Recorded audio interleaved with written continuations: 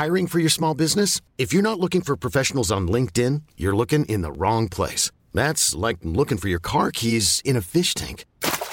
LinkedIn helps you hire professionals you can't find anywhere else, even those who aren't actively searching for a new job but might be open to the perfect role. In a given month, over 70% of LinkedIn users don't even visit other leading job sites. So start looking in the right place. With LinkedIn, you can hire professionals like a professional. Post your free job on linkedin.com/achieve today. Millions of people have lost weight with personalized plans from Noom. Like Evan, who can't stand salads and still lost 50 pounds. Salads generally for most people are the easy button, right? For me, that wasn't an option. I never really was a salad guy. That's just not who I am. But Noom worked for me. Get your personalized plan today at Noom.com. Real Noom user compensated to provide their story. In 4 weeks, the typical Noom user can expect to lose 1 to 2 pounds per week. Individual results may vary.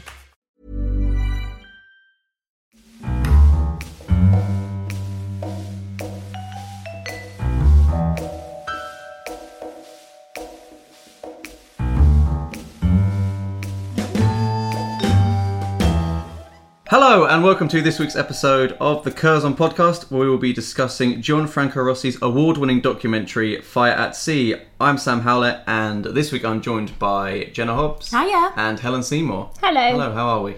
Good, thanks. How are you doing? Excellent, good. So we do have an interview with Rossi, the director, coming up a bit later on. So first off, just to talk about the film a bit. The film is set on the island of Lampedusa, a small island just off the coast of Sicily. As Jenna pointed out to us before the show, it's actually closer to Africa, which could potentially explain why it's a major hotspot for migration into Europe, which is kind of the main focus point of the film. And it kind of straddles these two stories on the island, one of the arriving refugees and one of the life of a small boy on the island, Samuel, local to the island, and his family, his daily life. And there's a kind of contrast going on between these two things. So, broadly, what did you think of the film? I thought it was amazing. Absolutely incredible. I think it's a subject we all think we kind of know quite a lot about. I mean, it's in the news all the time at the moment about the refugee crisis. Yeah, it's something and Brexit. Yeah, it's all kind of in our sort of sphere. But I think this is the first time I probably have let myself pay such detailed attention to what's going on, I think. And I found it really moving. Me too. I thought it was a really profound film. Yeah. Really excellent. Great. Yeah, I really enjoyed it too, actually. I don't think you see a lot of documentaries like this at the moment, and I think we'll go into detail a bit later on why we think this is different to not a run of your more average documentary. So yeah, but before we go into that, first up we're going to have an interview with the director Gianfranco Rosi, who I met up with in London earlier this week. We're delighted to be joined on the Curzon podcast by Gianfranco Rosi. Thanks for joining us today. So we're talking about Fire at Sea, and which you show us two sides of life on the island of Lampedusa. So you've got Samuel and his life on the island and his family and the locals, sort of contrasted with and compared to the life of the newly arriving refugees. Yeah, so these two worlds that they never meet, that they never encounter somehow. I'm just wondering what interested you in that story? How did you come across the island of Lampedusa and like these two stories colliding? Well, people ask me often to me, how come there's no interaction between the two stories? Because there's none. Because since 3-4 years, when it was when Mare Nostrum was happened, and Frontex and Triton, the border of Lampedusa has been moved in the middle of the sea. So it changed completely the way people arrived in Lampedusa. Before it was like Lampedusa was a point of arrival, and they just came straight with the boat from the coast of Africa straight to Lampedusa. Lampedusa was the first approach, the last post of Europe, and the modality changed because now the boat with all the military barrier, that is the boat are intercepted in the middle of the sea. And they changed the way they're brought into Lampedusa with a military boat in the port, and then from the port into the center, and then from the center back to Italy on the main spot, on the main thing. So there's no more interaction between the island and the thing. So, and also in the film I wanted to create, to give more a sense of an identity of the island, because Lampedusa has been always shot by media, by newspaper, by news, by television, always linked to a tragedy, linked to moments of catastrophes and trouble when people died, when they were like in a big naufrage in the middle of the sea. So nobody really told the story about the island itself, about the people of the island. So for me it was important to give a sense of identity of the place, and then of course having these two words in a way confronting the two reality. Yeah. And in between these two real stories that they never touch each other, there is a story of the doctor and the story of the institution, which is the Navy, the Coast Guard. Yeah. That somehow they're representing the institutional world, and then there is a separation, yes, between these two worlds. Yeah. Samuele, but somehow it holds the story and the metaphor for something that is beyond Lampedusa. Yeah. And this I realized while I was shooting with him, that there is always like an element, like an internal element of him that brought me to a different reality, which is the one of the migrants. Okay. And did you go to Lampedusa knowing that it was this kind of hotspot? No, I knew it but then, when I arrived there, for example, the island was completely... The center was closed because there was a big fire and they were restoring the center. So when I arrived there, the island was empty. There were only people from Lampedusa. So in a way that allowed me always to get in much closer to the population and start telling the story first about the island. Then things start changing again. And then I start filming also the arrivals and people arriving at the centers and the reality. Is that quite natural for your filmmaking process, where the story changes as you go along? Like you're going thinking you're filming one something and then it will change? And absolutely. When I go to a place, I try not to have too much planned things that are planned, and I like somehow to be open to the reality. I like the reality to talk to me. Yeah. And I like somehow to interact with the story and having the story developed in a way that, I never imagined somehow, so it's always like, I know where I start, I never know where I end. That's why for me time is very important, to spend a long time there in order to, I always say, like, I like to write the story with my camera, and I follow the pattern that somehow reality gives to me, so I have to be open to and let the reality talk to me. Because so how long did you spend filming this? Because I spent 1.5 years. 1.5 years, okay, so not quite as long, because I read. And also did the editing there. Okay, so you stayed on the island for the whole process. Then? It was just there for filming. Well, I stayed before filming, which I started in December 2014. Before filming, I spent 2-3 months there just without the camera and meeting people and trying to interact with them, just without the pressure of filming. Yeah, you get pretty amazing access, I thought, to. So you mentioned there the Navy and the doctors, but also Samuel's family and his school and his an optician. I mean, were people very cooperative with you on the film? They were, like as I say, like. Time is what builds a relationship and what builds trust. You have to arrive to have a strong trust in order to have people allowing you to be within their life and allow you to enter in their own world. So that takes a lot of time and it's built slowly, but day by day. Okay, excellent. What I noticed about the film, and I'm sure not a lot of people have asked you about this, is that it's very observational. When you mentioned there you like to just let reality dictate how you film. But also noticed, compared to other documentaries, there's no voiceover narration, there's not many talking head interviews, you're not on camera yourself. I mean, is that important to you about documentaries, that it should be less intrusive and just let the reality take hold? I don't want to dictate the rule of documentary. Sure, that's the way I like to work. I like, when I start to film, I don't ask myself, I'm making fiction, making documentary. For me, it's just filming and using the language of cinema. It's very important. And so 3 words are very important for me. The transformation, like there's a reality and I have to transform the reality in something else, to create a suspension on that. I mean, reality on its own is not very interesting. No, sure.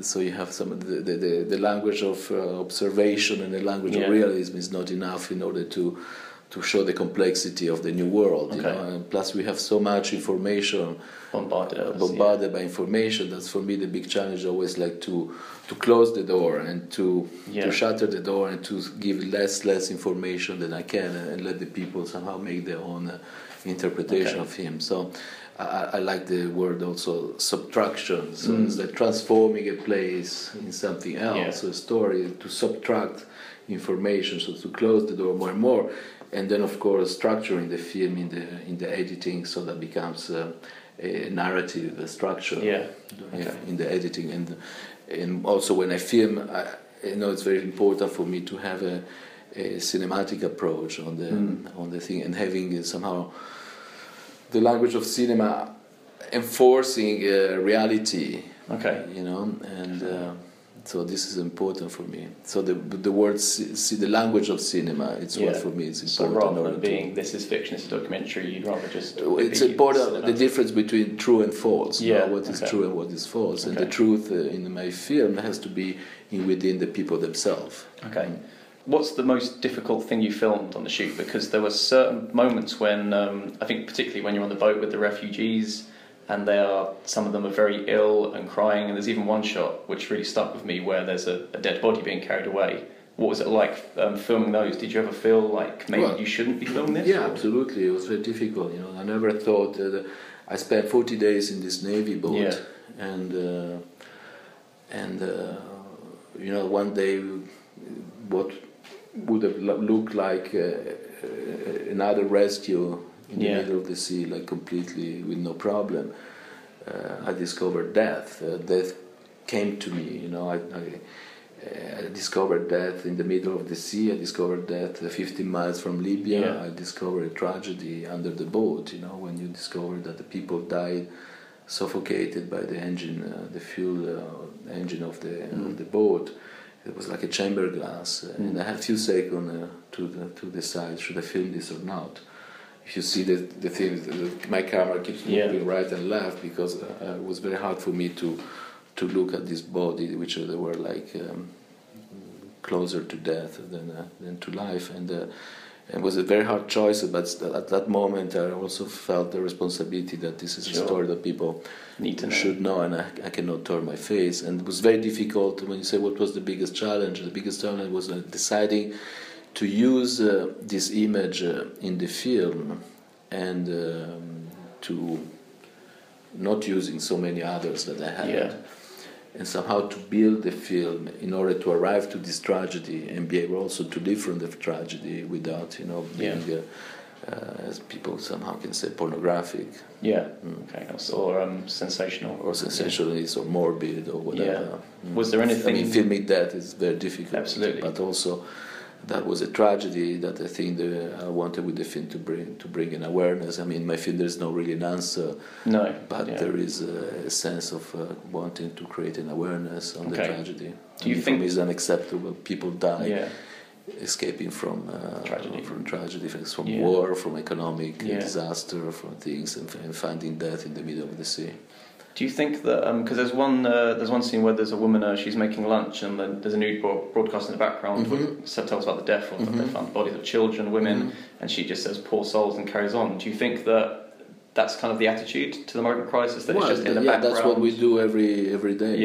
We read in newspaper numbers that don't make sense anymore. They're just numbers. But when you start thinking that behind this number there are like people, individuals, then it becomes a big step that we have to make it towards our conscience. Okay, definitely. So perhaps then, on a lighter note, Samuel is quite a sort of a breath of fresh air in the film. Really, he's so lively and energetic. I mean, what was it like filming him, and where did you find this great character? Well, I knew that I wanted to have in my film this time a story of a kid. I didn't know how important was going to become the story of a kid. He became the main protagonist, which I didn't know at the beginning, and just I discovered that by filming.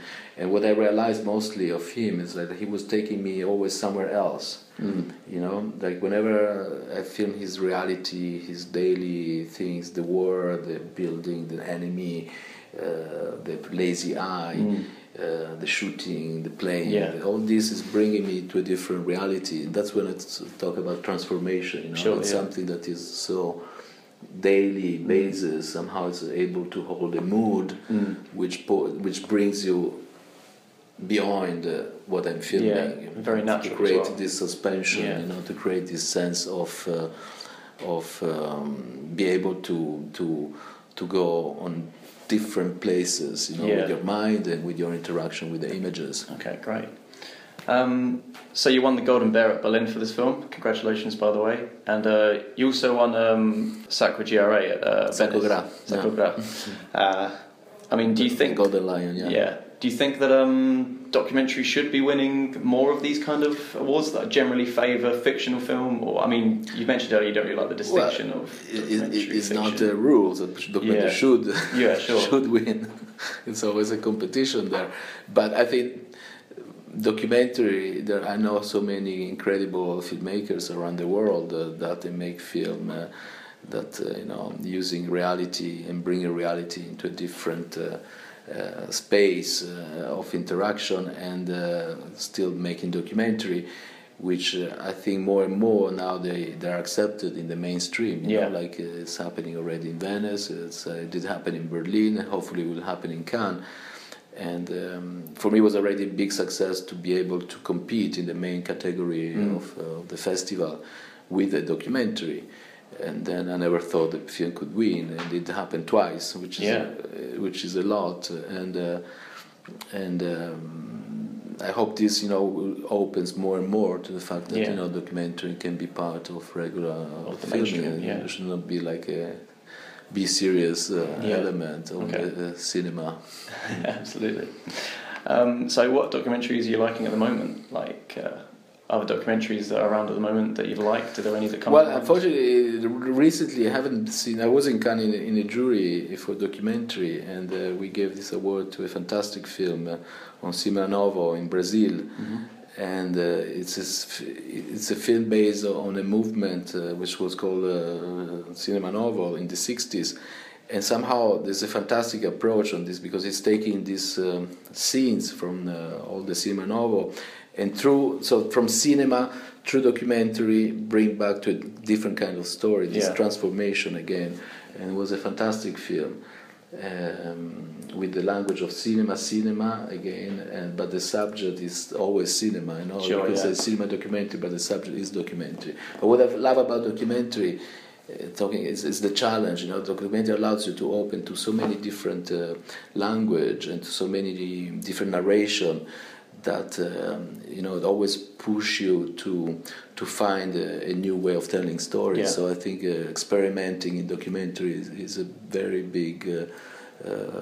It's a duty for us, to try to find always different language. And if you see in this history of documentary, there's so many transformations on documentary from the beginning of cinema, which was somehow a realistic shot, to incredible filmmakers and to movements that documentary had, which more and more we lost them in the last 10 years, and yet now it's coming back. It's like the author the author point of view. It's very important in documentary, and the trust that the author can build with the audience and with the people he's shooting.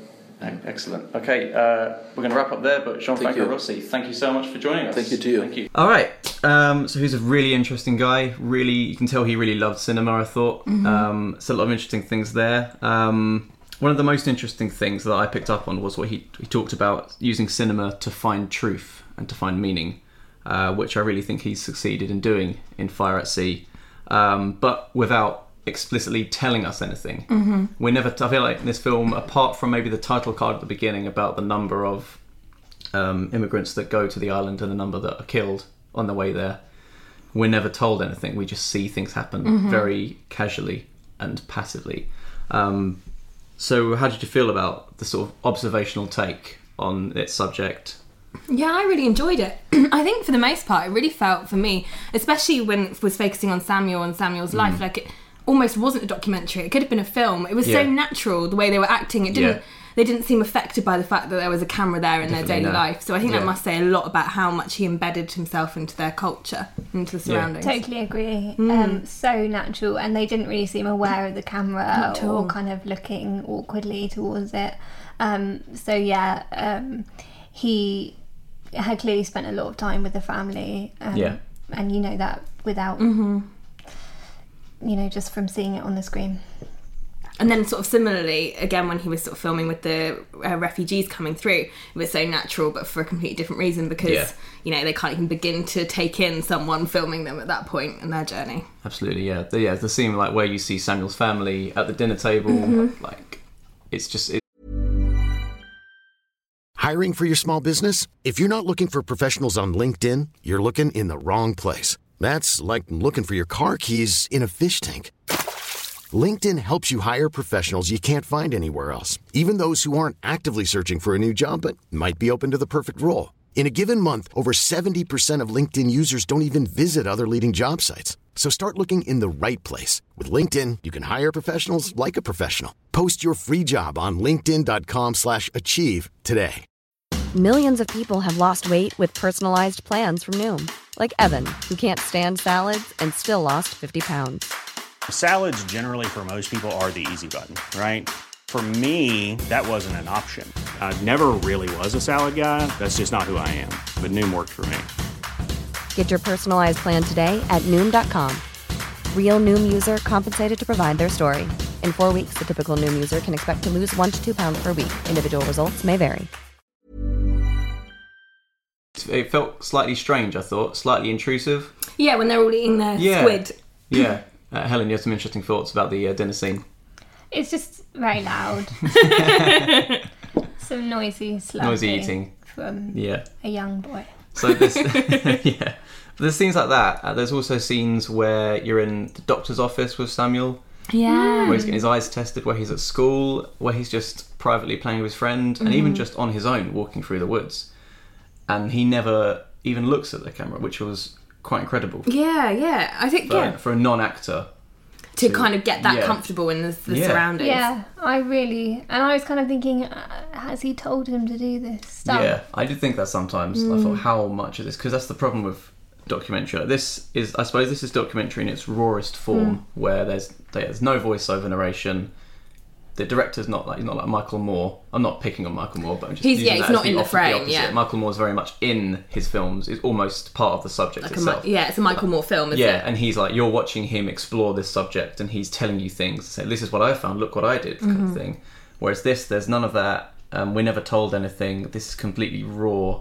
Unedited, yeah, and I think I loved that there was no voiceover or like talking heads really or anything like that, because it just felt so much more like, this is the facts of what's going on here, and make your own minds up from that. It didn't need to like hammer in a moral message. And the same when you see the refugees arriving, you don't need to be told anything because you can see it. Yeah, exactly. It's show don't tell. You learn so much more looking at what's happening than I did from just the numbers you get in the newspapers. Yeah, definitely. And he was saying that in the interview, actually, that at the moment in the European migrant crisis, it's just all numbers. Like, we're just bombarded with numbers, and it doesn't mean anything. No, it doesn't. It doesn't mean anything at all. And I think that's what I was kind of saying earlier, that I feel like I've not let myself get involved in it, because it's really easy to read an article and read so many thousand, and you forget that each one of these people has a face. And there's a really moving part where, they're all the migrants are coming in, and there's lots of really sad sort of cases coming through, but there's this one shot of a man who's crying just a single like tear of blood, and it was so unbelievably moving. And that was it. It was never sort of picked up on, no one spoke about it, but that's all you needed. His voice is still there though. Definitely, the direct, because you have to be aware of there's been a process. Well, that's the thing, that's the argument. So this is one school of argument about documentary, where documentary should be observational. You shouldn't have someone telling you things. But however, by filming something, that immediately someone's picked this shot and edited it in this way to be shown to an audience. So that there is, you're right, there is this rhetoric all the way through constantly, even though it's more passive than normal, it's still there. I really enjoyed it, but I also, I really enjoy the Louis Theroux documentary. Yeah, sure. He's a little bit in between, because he tries not to interfere, but he is very much there. Yeah, he tries I think his documentaries, he doesn't say, and this is what I think at the end, and there's kind of an end to the story. It is quite open-ended for you to make up your own mind. Yeah. And this one really goes far in making you think about it yourself and not being told, but you have to take into account he's chosen what to put in the film. Yeah, so how long was he filming it for? Like nearly a year or something? Over a year. So obviously there's so much that he didn't put in, and what he chose is quite sculpted to his view. Definitely. His vision. Yeah, it's very much his vision as well, I think. Yeah, absolutely. So did you ever feel like you needed any more context or any more information? Or did you feel like you were giving enough at the beginning and what you get through the film is enough? Were there any points where you're like, I wish we could have someone telling me just a bit more about what's going on here? Mm-hmm. Or did you feel like you didn't? Because I didn't. I don't think I did need more context, especially not about like the refugees coming in. I knew exactly what was going on there. A little bit with Samuel's kind of life story, and I was kind of trying to work out how he fitted in, why are his we being story. Shown this? Yeah, and I think I kind of made up my own kind of decisions for that along the way. But I think it's quite nice that you get to do that. I wanted to know what was the sea diver putting in the box? Yeah, I'm not sure. Sea urchins. I thought. I don't know though. I have a big question mark about the actual why the sea diver's there, because he seems relatively unconnected to everything as well. Yeah. I think it was just kind of trying to show that there's 6,000 people that live on this island, so it's a fairly small community, and how just daily lives and how connected they are to that ocean. Yeah. And they're plumbing the depths of it for the fish, for the sea urchins to kind of provide for them, and also in the depths of this are the drowning bodies of everyone. I don't know. Good point. Well, that's a good segue actually to the next topic about the sea itself. That it is really interesting how the sea's shown. So on one hand, it's a sort of a generational thing. Like it's almost like Samuel's father is passing down what he knows of the sea to his son. It's a kind of he's inherited what he knows of the sea, and it's a place of livelihood. And obviously it's a small island, so like fishermen's a major profession there and a major source of income. Whereas that's contrasted kind of with the refugees, where the sea, on one hand, as well, it's a source of opportunity and a way for them to improve their lives for them, but also it's a place of danger and death for them. So it's a really nice way the sea's contrasted. And I think it's kind of showing you that neither choose the sea, because Samuel's not really getting on very well with it himself, but it's kind of his sort of fate in life, being born there. He doesn't have a choice, but there's a cute scene where he's sort of throwing up on the boat and he can't, and he gets stuck. He can't maneuver himself around the sea. He struggles on the sea as do the refugees. But Samuel is very much portrayed as a lone figure, and it's kind of his. So to him, the sea brings sickness and the sea brings danger, but because it's just him, it's so controlled. When he gets sick, his dad is there and he can go to his dad and they go back home and that's sorted out, his dad says, well, you can go back another day and you'll get more steady with it and you won't feel sick anymore. And when he nearly gets stuck in between the boats when he's just rowing, I'm not actually sure what the relationship was, the guy who helped him, but he just gets helped, he says hold on, but he's right there, he's a minute away, in contrast to the boats of migrants coming in who are ringing for help, and it's so far away, and it's what's your location, and they can't tell them their location. So saying all of that's the juxtaposition, that's the metaphor. However, I was aware not to overload the images. I think also it's a bit different. To me, it's a little bit different watching a film just when I'm watching a film and when I know I'm watching it for this podcast. Because I'll be watching it thinking, I need to pick up on that. I need to work out what's going on because I'm going to be talking about this film. And I think actually that's not a good headspace to be in. It's just good to watch these images, and it doesn't matter if you watch this film and you can't vocalise exactly what the relationship between Samuel and the migrants coming in. I don't think you need to vocalise that. You can just feel that. Yeah, I think so. That's a good point. Well, my next point was going to be, what do you think the reason is? Why do you think he's chosen to why is the European migrant crisis explored in contrast with a small boy. But I guess we don't need to. Is that? I don't. I think the images just work together, and you can take it in. And so, from watching this film, my feeling was feeling incredibly sad. Yeah. And I felt like a motive towards Samuel, and compassion, and the doctor as well. And I felt that I could understand the hardship that was faced by everyone. I think that's enough. For me, I don't think I need to then go into, and I think this scene contrasts with this scene, and there's a slingshot at the beginning which is a foreboding sign. Like, sometimes all of that can just get too much, and I think this is about a real issue that's going on, and it's enough for it just to be some images of people in times of their lives. Definitely, I think that's the whole observational thing. Without any, there's no room for reflection in this film. With no voiceover and no looking back at this thing, I now think this, because it's so. I think the point of the film is to be so topical and so current, and without the voiceover, it really drums that in even more, that this is happening now, and we don't have time to suddenly reflect on things. We have to act now, which I think gets across. Although I get what you're saying, although it's been happening for many years. Absolutely, yeah. But I mean, in the context of watching the film, it feels like you're watching something that's currently happening. Yes. Immediately. Literally, as you're watching the film, there's another boat.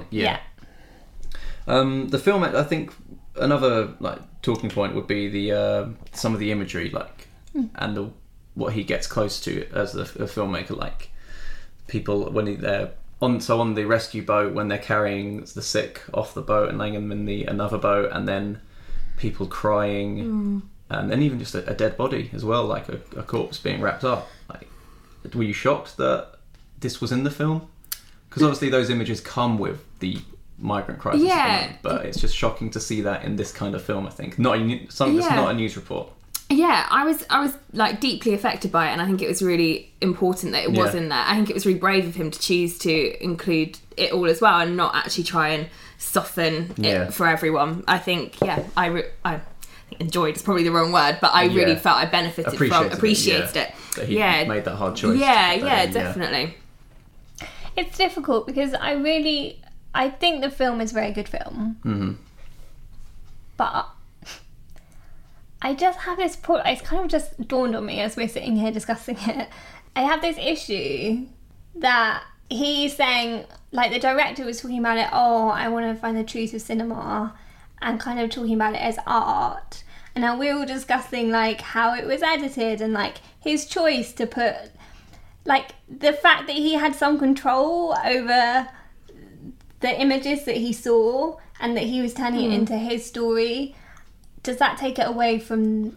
I don't think so, because I don't think that it's necessarily... I mean, it is very artistic, but I don't think it's overtly artistic. I think at the end of the day, he's just trying to capture reality rather than show... I mean, obviously, art's always involved in And I think cinema, the other thing is that, you know, we all agree this is a crazy crisis that's going on at the moment. It's unbelievable. It's something that we all need to think about, and, you know, it's a world crisis that we haven't seen since, you know, the Second World War, and a humanitarian crisis like this.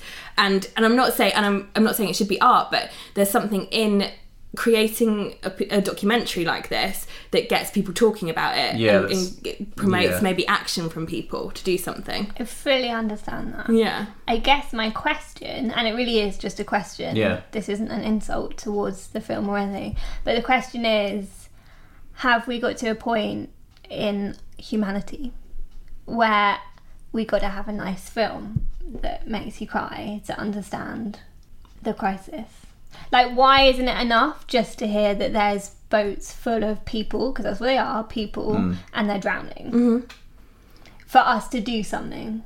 And I'm not, like, getting on my high horse here, because technically I haven't done anything to help them. Like, I think it's a really big issue, but I'm not there sorting through the donated clothes in Calais, or I'm not doing any of that stuff. It's just it makes me think when people say, this film's really good because it makes people realise the crisis. I think it does, but then I wonder, is there something really wrong that we need a film, we need to see it, and we need this film and not... Well, I think maybe, but I mean, you also have to think about the fact that we don't get shown everything in mainstream news. Everything has a spin on it, and I mean, I'm sure this has a spin on it too. But we're not, we're not there. We're not on that island. We're not in Greece where this is happening either. We're really safe here in England, and I just think, I think anything that brings an extra dimension to our understanding has got to be a good thing. Well, I think it's important as well that he didn't set out to make a film about the European migrant crisis. He was making a film about the island, because as he said in the interview, he heard the island was an island of tragedy, and he found that this was happening on the island. So I think it developed very naturally, rather than someone thinking, I'm going to make a film about the European migrant crisis. Yeah, he picked a location and decided to kind of document what happened there. I think you're right that it can sometimes not sensationalise, but there is a danger with these kind of documentaries that they are just there to make people cry. But I don't think this film does. I mean, obviously it's a very sad film, but I think that's just... I don't think the film does that on purpose. I think it's just trying to show you this is happening here. Mm-hmm. What do you think, kind of things, asking questions rather than giving answers.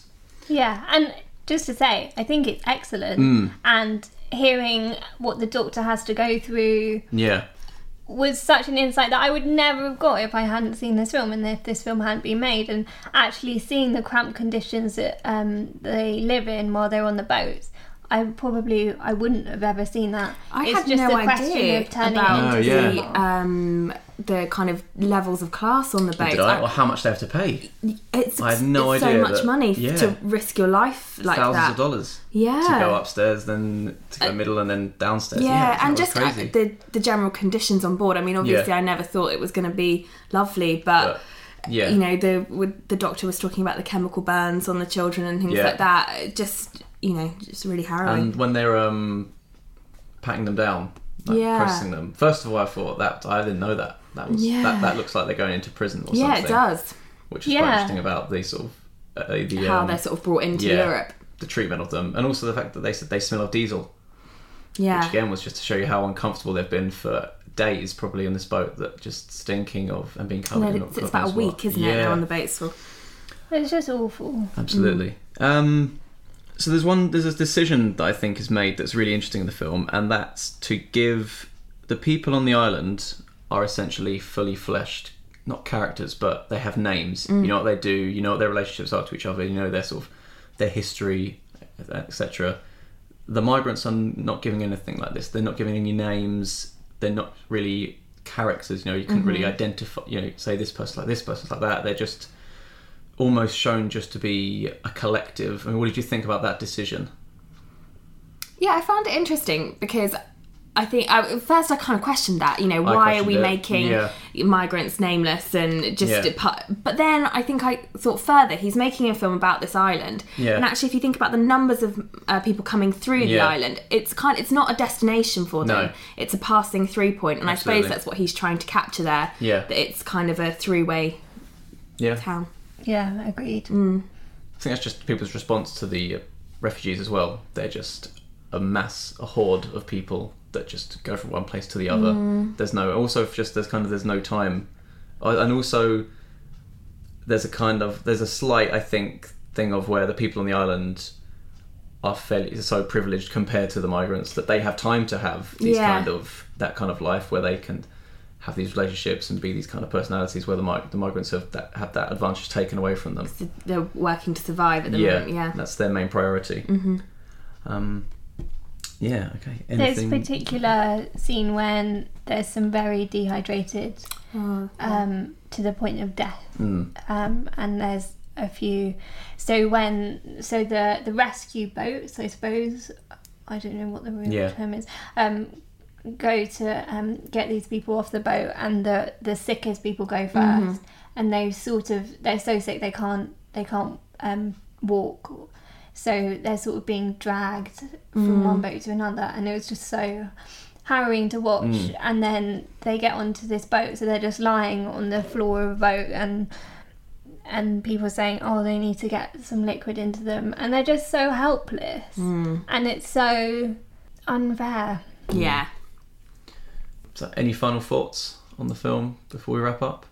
Well, I just think it's such an important issue. The more we can would look at different aspects of it and understand it, the better, I think. I enjoyed's the wrong word, but I think it's a great film. Yeah. Thoroughly deserving of it. It won the best film at the Berlin Film Festival this year. Meryl Streep was one of the head of the jury. Oh, was she? So she was. Yeah, she gave it to it. Oh, great. I think it's very, very good. Just films of this genre make me think about questions about how we react to things and that. But the film is a great film. Absolutely agree. Definitely try and catch this one. It'll have a limited release, but as soon as you can, try and see this. That's Fire at Sea, directed by Gianfranco Rosi. Thank you very much for joining us this week, and we'll be back next week. See you later. Bye.